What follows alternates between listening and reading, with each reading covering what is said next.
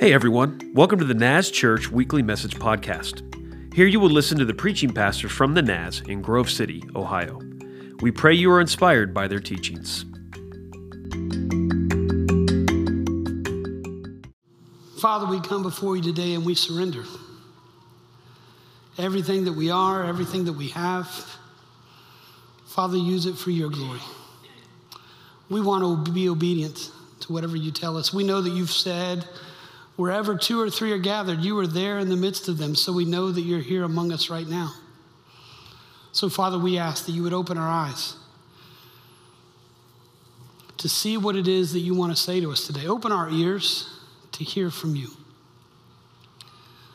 God, may our hearts and our hands and our feet be open to whatever you tell us to do.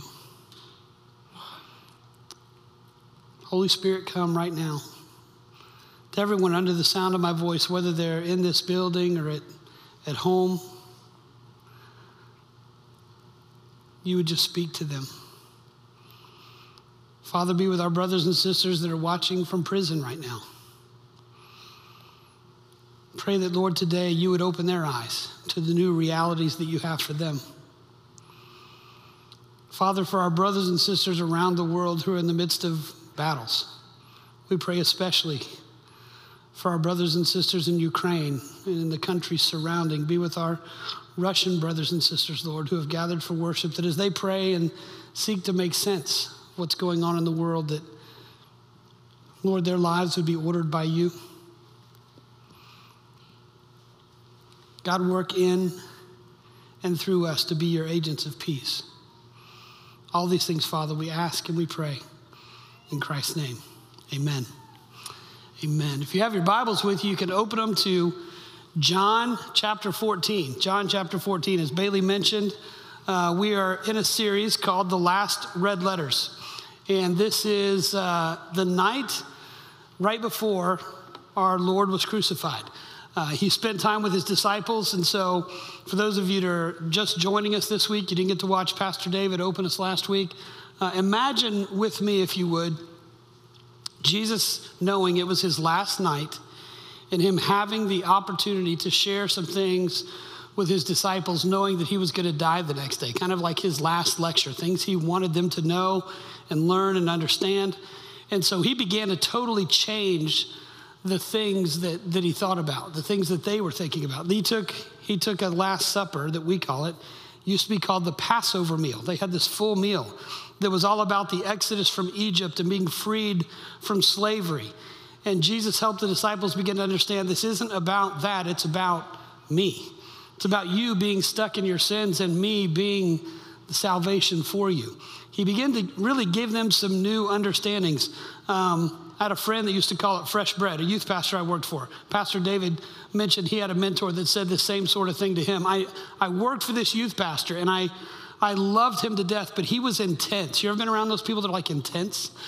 He was intense, and I hated when he would ask me, what's the Lord been teaching you? He would always ask me this, and I never knew when it was going to come. And so sometimes I just did my devotions so that I would have something to say to him when he would say, what's the Lord teaching you? And I would sometimes tell him something, and he would go, yeah, you told me that last week. God hasn't given you any fresh bread? I need some fresh bread. Give me something new. I'm going, read your own devotions, dude. Don't get it from me. I never thought to say that. I was just so intimidated. But I hope today you'll get a new understanding, a new idea of what God's doing. Movies do that for us sometimes. How many of y'all have seen Encanto? Okay, good. More of you than in first service. I had never seen it. I watched it some over the weekend to kind of catch up with the storyline, because after I got done preaching, people were going, oh, we were ready for you to use Encanto. And then they described the movie to me, and I was like, well, why don't we just show the movie Sunday morning, because everybody's going to be sleeping anyway. Might as well just show them the movie, right? So I'm gonna tell you a little bit about the story. If you put the picture up there, guys, it's got the kind of the picture of the house there, this enchanted house. I'm going to tell you a story about something here in a second that was even more beautiful than that. And I'll share some stuff about Encanto, but the one thing I learned is, we don't talk about Bruno, so we won't do that today. That won't be happening. But I had a dream the other day. It was kind of one of those daydreams, but it's kind of real. I don't know if you call it a vision or what it was, but I just appeared. You know, in the middle of these dreams, sometimes you just, like they just start and you're there. And I was in heaven. So I'm in heaven and I'm walking around and this person is with me, kind of like a guide or something. I don't know if it was an angel or what it was, but I'm walking around and I got this feeling that I was kind of getting the tour of the place. And as I'm walking, we were on streets of gold, and there were these buildings that were built out, all these precious stones, but it wasn't impressive like I thought it would be. You know, when you read about it, you think you're gonna be going, oh my goodness, this is unbelievable. There was a sense when I was there that that stuff just really didn't matter that much. It was almost like the place itself spoke and said, you know, all the things that you felt like were important when you lived on earth, like gold, yeah, we make streets out of that. And precious jewels and those kind of things. It's like concrete blocks to us. We just build stuff out of it. And it wasn't like, oh, wow, this is amazing, all these things. It was more like that stuff was secondary to something else. There was something else there. There was this feeling and understanding of, you've probably been in these moments where you like touched a piece of heaven when you were serving someone in Jesus' name, and you began to understand how God was working and moving. He was using you, and this weird peace came over you. These other moments where you just had like these otherworldly experiences here on earth and thought, oh my goodness, that must be what heaven feels like. Sometimes we call those thin spaces. It's like the place between heaven and earth kind of match. But what was happening was like those moments were now like, it wasn't a moment, it was just everything about that was different. So I'm walking around and as I'm going along, I realized, oh my goodness, we're gonna go find my mansion, right? So it's time to find out where our house is, and that's what this tour is all about. I'm getting ready to find out where I'm gonna spend eternity. So now all these verses started running through my mind about, you know, the first will be last and the last will be first. And, you know, there's the story of Abraham and Lazarus, and it says, you know, you had lots of money while you were on the earth and Lazarus had nothing. And so now that we're in eternity, things are shifted, and now Lazarus has a lot and you have nothing. There's a sense of, oh my goodness, okay, so I lived in America, which puts me in like the top 5% of the world anyway, just living there. So does that mean I'm gonna get a really small shack in heaven? Or, I mean, I was really generous. I more than tithed, so maybe that makes up for it. Maybe I'll be in like a, you know, sort of like middle income family in heaven or something like that. You know, it's one of those kind of neighborhoods. And then I began to realize, oh, are there neighborhoods? So am I gonna be like with Bible characters? Like which subdivision will I be in? Who will be my neighbor? You know, will it be like Abraham, or will I have like the guy of leprosy? You know, who am I gonna be with? I don't know who I'm gonna be around. What about the saints? Is Mother Teresa? What if Mother Teresa's in my neighborhood, or Billy Graham, or John Chrysostom? And half of y'all are going, who's John Chrysostom? Anyway, it's great. Where am I gonna be? Who's gonna be there? Who's gonna be with me? And so as I'm thinking all this, my mind's wandering and I'm wondering what in the world's gonna go on, all of a sudden, there is this house. There hadn't been any, but it's a mansion. I mean, it's better than the house in Encanto. I mean, it goes on forever. It's like, oh my goodness, this is my house. This is unbelievable. So I turn to the guy, I'm going, this is my house. And he goes, this is where you'll stay. Well, that's not what I asked. This is my house, right? He's going, well, don't worry about it. So we walk in. And as I walk in, God's there. The Father is there to greet me. And I'm like, oh, wow, this is pretty awesome. And so he takes me over to this room, and I realize this is where I'm going to be staying. And I realize, oh, this is like the motel where you stay before you go to your mansion. It's kind of like, what is it when you go to camp? They kind of have like orientation. This is like the orientation house for heaven, I guess. And so I'm going, okay, so this is where I stay the night, huh? And God goes, there's no night or day here. It's always day here in my presence. It's like, oh, so there's no tomorrow. So how long am I here? And he goes, what do you mean? I'm like, well, how long am I in this room? And he goes, forever. And I'm going, I thought I was getting like a mansion. You know, didn't Jesus say, my Father's house are many mansions? And so what's this thing here? God looks at me, he goes, you misunderstand. He said, I created you because I love you.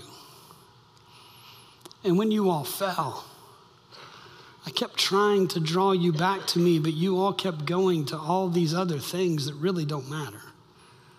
money, jewels, jobs, power, sex, all these other things that you went running after. And none of them really filled you up, did they? So why do you want a house? I mean, I sent my son to die, to restore relationship between you and me. So no, I didn't build you another house.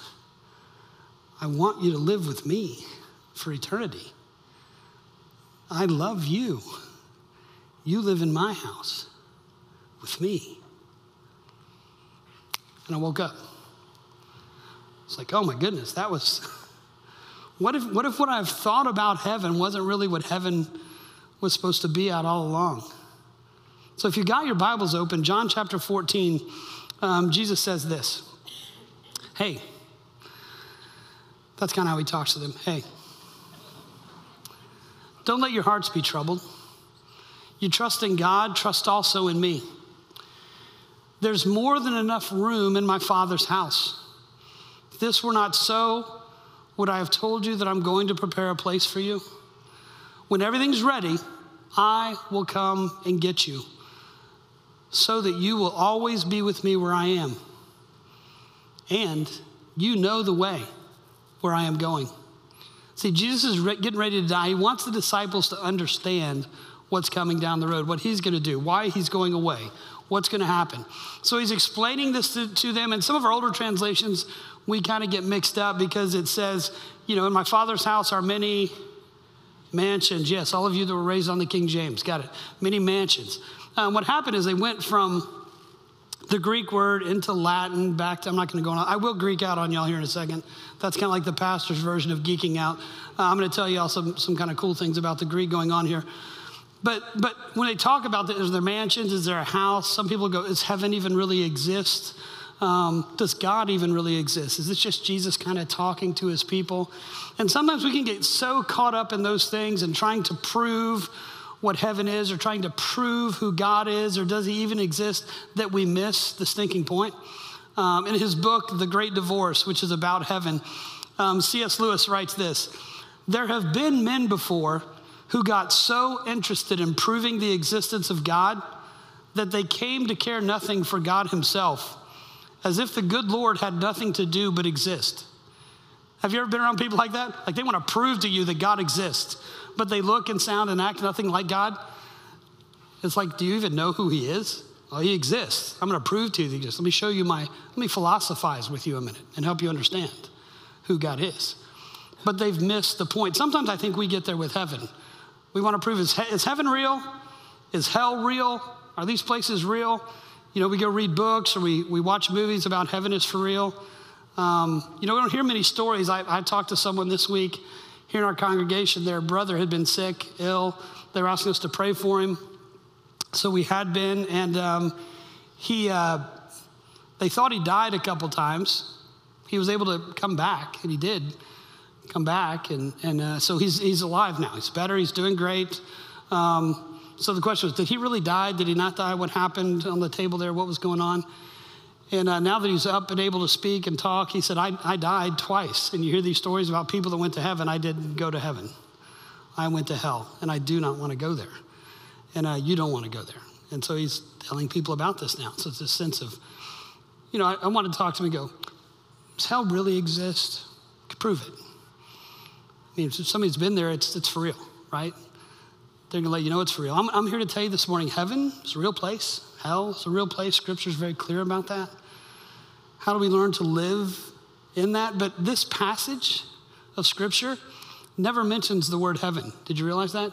Jesus never says, I'm going to heaven. He says, I'm going to my Father, and in his dwelling, there are many other dwelling places. There's a neat word. Here's where I'll Greek out on you. There's this Greek word, Monai. Say Monai. Monai.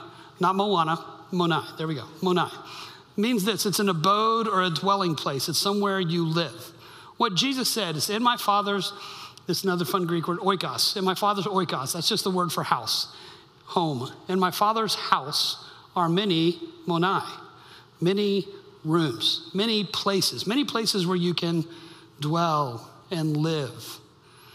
So what would that place look like that Jesus might have gone to prepare for us in the Father's house? Might it have been something like, whenever you begin to give a cup of cold water in my name, somehow I am present there and God is there and you're dwelling with him.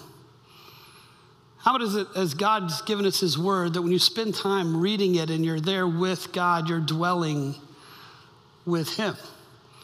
What about when you stop and take time to pray, that as you're doing that, you're in a room with God? What about when you gather together with God's people and sing, and at moments you begin to connect in one of those thin spaces we talked about a moment ago, where heavens kind of come near? Do you remember Jesus when he first came? His very first message was repent, for the kingdom of heaven, and some of your versions will say, is here or has drawn nigh or is upon us. There's this sense that somehow heaven is breaking in to now. And that sometimes when we really begin to see heaven, what we're really seeing then is reality here on earth. That what we live right now is kind of fake compared to what God's reality is. And as we begin to serve others and love others like Jesus did, what we begin to see is what God wants reality to be. In fact, not just what God wants reality to be, but what reality is. And we begin to see it come to life right here on earth. It's an interesting word, Monai, to dwell there, to be with God, to dwell in his presence. It's kind of an interesting place. Maybe it's not something about a long time from now. Next week, we're going to talk a little bit about how to dwell. Pastor John will be in John chapter 15, where Jesus says, I'm the vine and you're the branches. You got to dwell in me. Apart from me, you can't do anything. So here's what's funny as we talk about all this stuff. Jesus finishes that first little phrase by saying to them, here's where I'm going to do all this, and you know the way. Thomas goes, you see Jesus going, yes, Thomas? Yeah. No, we don't know, Lord. Thomas says, we have no idea where you're going. So how can we know the way? You ever been there before? You read something in the Bible and you're going, I have no idea what you just said there, God. I don't know the way. You say I know the way, I don't know the way. Did y'all know the way? They don't know the way either. I don't know the way. And Jesus says, I'm the way, the truth, and the life. No one comes to the Father except through me. If you'd really known me, you'd know who my Father is. And from now on, you do know him and have seen him. What Jesus is saying here to them, Lord, we don't know the way. I'm the way, the truth, and the life. Sometimes we as Christians make that so exclusive that to the world it seems kind of stupid, and sometimes to some of us it seems kind of stupid. There's a guy by the name of Origen. He was an early church father. He was condemned as a heretic. Later on, the church took it back and said, oops, we were wrong. He wasn't really a heretic. And what he said basically was this. We know some of what he taught because of people that argued against him. Their books survived, but every book that Origen ever wrote was burned, was destroyed, so people couldn't read it. So we read what other people argued against him, and we know basically this. He was not a mathematician, but as a philosopher and theologian, he took this, Jesus saying, I'm the way, the truth, and the life, and he made this equation that kind of said, anything that is the way, the truth, and the life equals Jesus. Because Jesus is the way, the truth, and the life. So if you find something that's true, Jesus is present there. So if the Holy Spirit has been working and God has been working, we should not be surprised that in Islam, that in Buddhism, that in all these other religions, we find hints of truth because God is constantly reaching out to people. Sometimes they get confused, they don't quite understand, or they develop another religion around some truth that they found, and we will tell to them, you're totally wrong. They're not totally wrong, they're just partially right. So rather than telling them they're totally wrong, how do we begin to find where the truth, this person Jesus, is active and living? So what Origen said is there are many roads, essentially, that lead to God. Now, some of you are beginning to go, oh my goodness, Pastor Dale, you don't sound very Christian here. You're getting way too broad with this. So there are many roads that lead to God, but none of them go around Jesus. They all go through him. The closer we get to God, the closer we're getting to Jesus. Jesus says, if you've seen me, you've seen the Father. The Father and I are one. We believe in a triune God, Father, Son, and Holy Spirit. He reveals himself to us that way. People are finding God all over the place, but they need to understand, and we need to be better at helping say, not you're totally wrong, but saying, oh my goodness, isn't that amazing? God has spoken that through Jesus. Here's what Christ has said, and we find the things that are similar, and we begin to point them to the one who is the way, the truth, and the life, because the more we understand Jesus, the more we'll understand God, and vice versa. Now, I know that's confusing, and it's confusing for the disciples, because Philip goes, okay, Thomas already asked the question. I know it's question answer night. Okay, Philip, what's up? Philip goes, Lord, just show us the Father then. That will be enough. How many of y'all have ever done that? God, just show yourself to us, please. Can you reveal yourself? Then I'll believe. Anybody done that before? Yeah. Nobody in here is doing it. Everybody's raising their hand online. Somebody here said yes. Show us the Father. We'll be satisfied. Jesus says, have I been with you all this time, Philip, and you still don't know who I am? And if I'm Philip, I'm going, yeah, I know who you are. I asked to see the Father. Jesus says, anyone who's seen me has seen the Father. So why are you asking me to show him to you? Don't you believe that I'm in the Father and the Father's in me? The words that I speak are not my own, but my Father who lives in me does his work through me. Just believe that I'm in the Father and the Father's in me, or at least believe because of the works you've seen me do. I tell you the truth, anyone who believes in me will do the same works I have done and even greater works because I'm going to be with the Father. You can ask for anything in my name and I will do it so that the Son can bring glory to the Father. Yes, ask me for anything in my name and I will do it. Now, this last little verse, some of you have already gotten sidetracked. And if we just look at that one little verse and forget the whole context of what's going on here, we can get confused and begin to preach some things that sound like, well, if I just believe it hard enough and pray it hard enough, Jesus has to do it. He just said so. So I would say, God, today, I would like a brand new Acura NSX in Jesus' name, right? Because you got to say in Jesus' name, then it's going to happen, right? It's like the magical way you've got to say stuff, right? Lord, I need my sister to be healed in Jesus' name. And we just think that tagging that on the end makes it. Now this week, you've heard me share about someone here in our congregation who was at death's door and has come back to life, and we praise God for that. But I've also been with other people who prayed in faith, believing for a loved one. I've prayed in faith, believing for people here in our congregation that had a loved one that was sick, that still died this week. And I want to say, but God, I said in Jesus' name at the end of my prayer. And you said if I ask anything in your name, it will be done. Or maybe he's saying something a little different here. Maybe he's talking about as we dwell in God, as we live in him, we begin to understand even more what we're asking. And we begin to ask the things that he's desiring and the things that he's wanting. And he does all those things for us as we understand and ask in conjunction with what he's saying. So let's keep going. Maybe there's extras of this passage. The next verse, the very next verse is funny. If you say, ask anything in my name, I will give it to you. The next line, if you obey me, right? If you love me, you'll obey my commands. Husbands, turn to your wives and use that line right now. If you love me, obey my commands. Wives, turn to your husbands and say back, if you love me, obey my commands. Okay, we'll have the marriage class starts Wednesday night. Y'all can have fun with that, right? But here's what Jesus says. If you love me, obey my commands, and I will ask the Father, and he will give you another advocate who will never leave you. I meant to bring my baseball cleats because Pastor David talked about his stinky shoes last week. And I was going to bring my baseball cleats because the word that is used here for the advocate, and Jesus then later says the Holy Spirit, it's the Holy Spirit who will come, it's another Greek word, it's called paraclete. So I was going to bring a pair of cleats to help you understand what this is about. What a paraclete is someone who comes alongside you and helps you. One of the pictures we get of this is, do you remember years ago, back in the Olympics, there was this guy running a long distance race. He's come to the very end and he was not gonna finish and he had fallen down.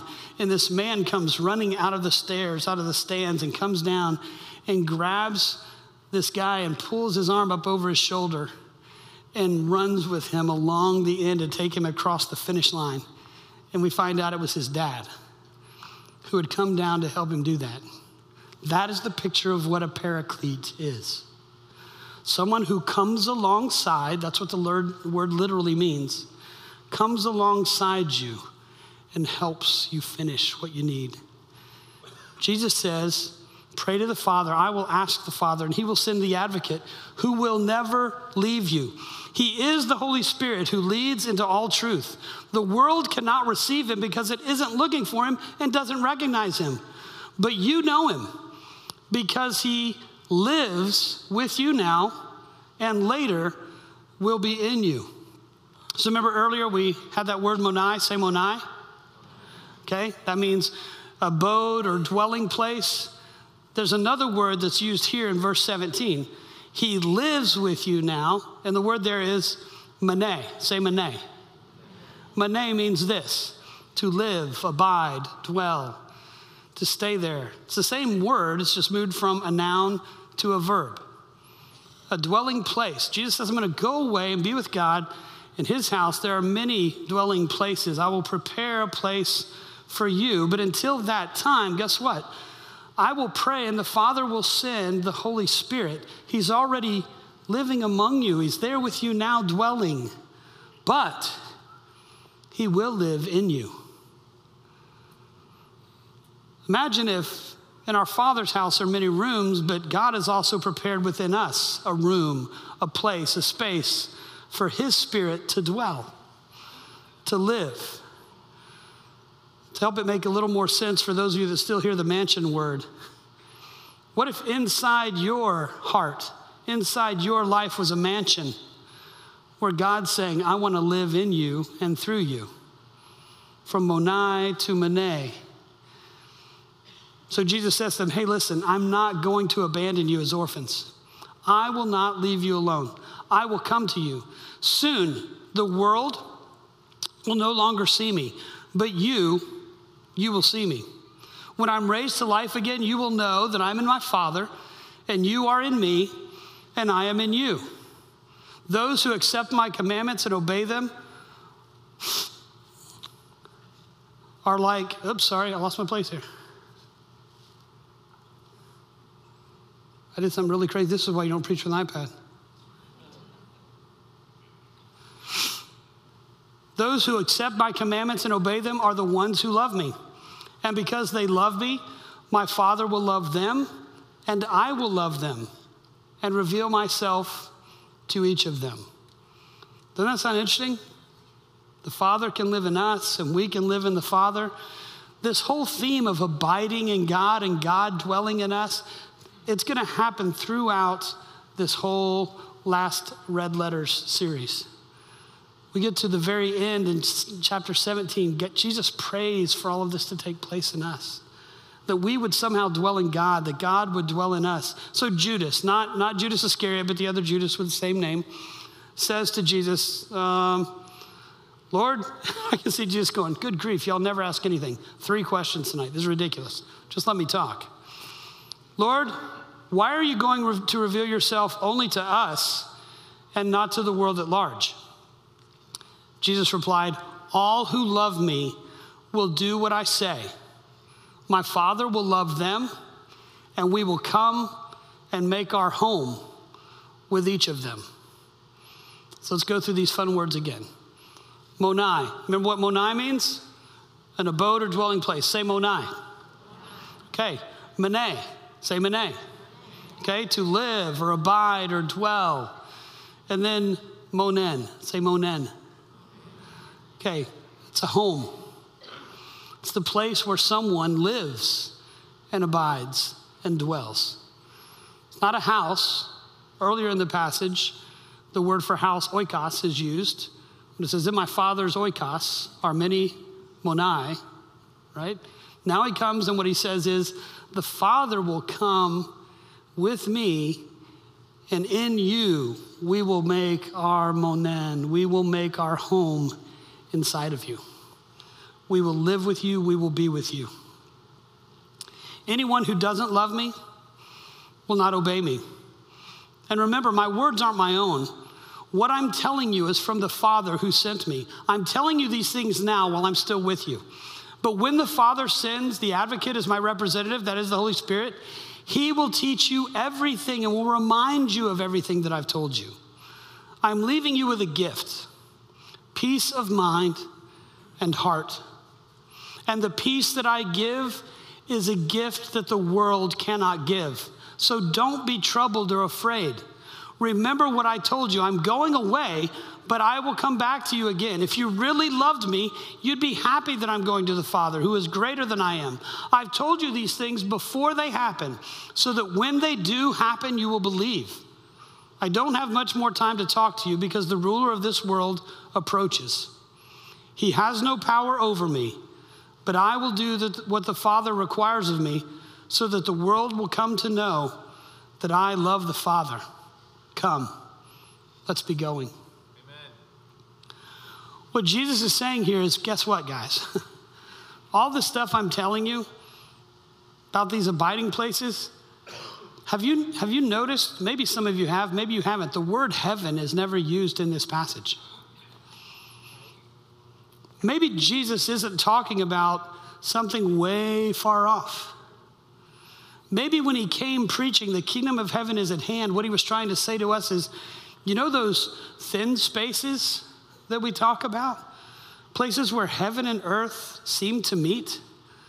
Sometimes we talk about them as literal physical spaces. There's times I've been out here in the parking lot, and somebody's been parked for a while, and they look kind of distraught, so I've driven over. Can I help you? No, just hanging.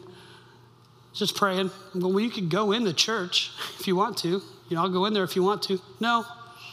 They said, I can just, whenever I need to be peaceful and be at rest, I come, drive on the parking lot, and I can sense God's presence when I come here. Some of you have those kind of places, don't you?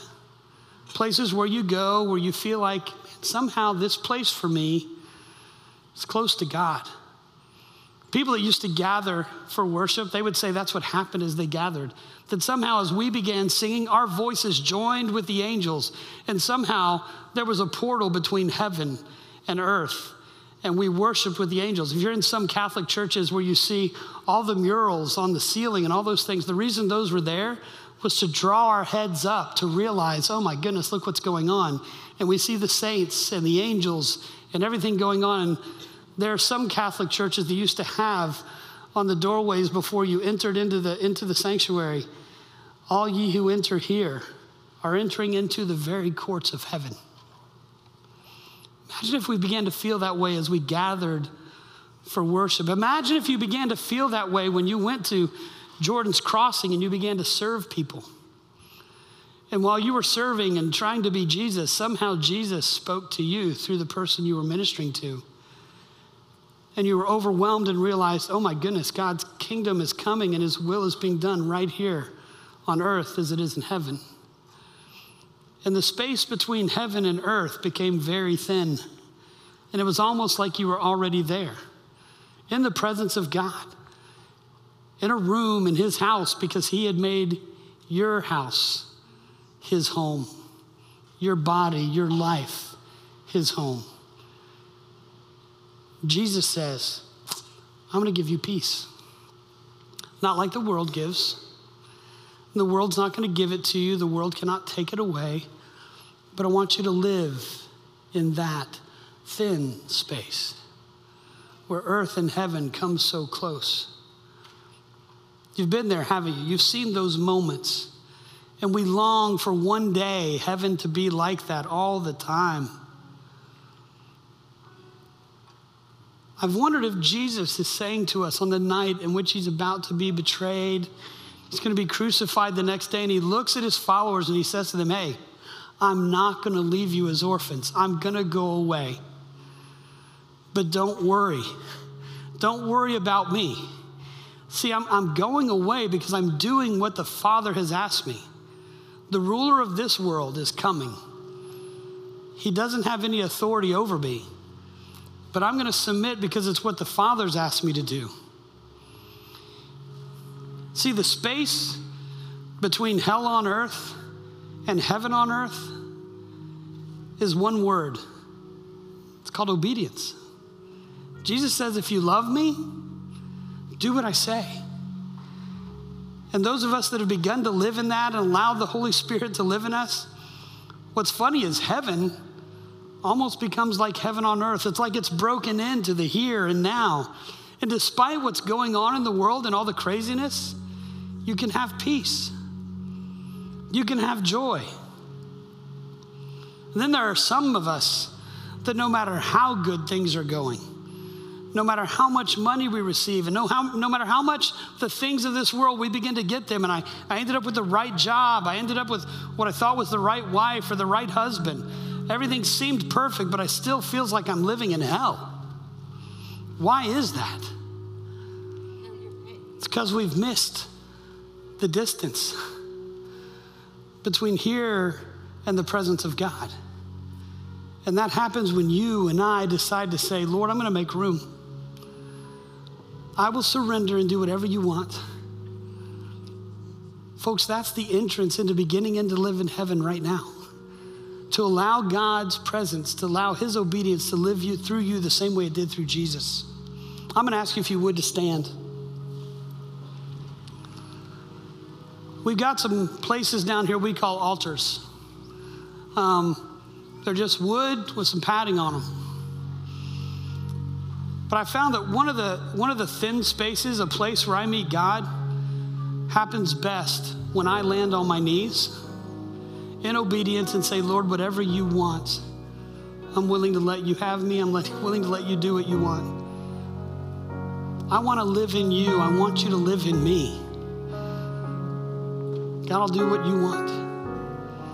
Those of you that are watching online, that place can be kneeling beside your bed, turning around and kneeling right there at the chair that you're at, on the couch, the coffee table there, wherever you are. We're going to sing, and we're going to tell God, Lord, I'm going to do whatever you want me to. But as we do that, I'm going to ask you to come. Would you pray with me? Father, I pray right now you'd be with my brother or sister, that they're at the place, Lord, where they're realizing, Lord, there's only one that is good, that is you. And that, Lord, when we turn our eyes towards you, everything becomes more real. And Lord, whenever we turn our eyes from you, everything becomes so horrible. So God, help us to turn our eyes towards you, to open our hearts and our minds and our lives to whatever it is you want to do in and through us. God, I pray that you'd be with my brother and sister today, that their marriage is falling apart. Pray that you'd be with the person that just this week got a bad diagnosis from the doctors. God, I pray that you'd be with the young man or young woman who's in here right now that's striving because they think if I get into the right college or I get this job or I get this right promotion, then things will be okay. Lord, that somehow they'll trade those things to realize that's not the thin space you want them in.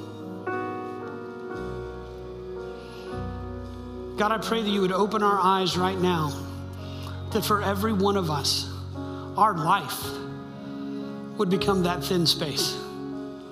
So that when we go to work, people would say, what's up with John? Man, there's something different around him. When I'm around him, I feel peace. Man, when I'm with Pam, there's something about her that's different. God, enter our lives and change us so that thin space becomes wherever we're going. Lord, that we're being obedient to you and you're living in and through us. So God, we come to you now as we open these altars. Do whatever you want to in and through us. In Christ's name we pray. Amen.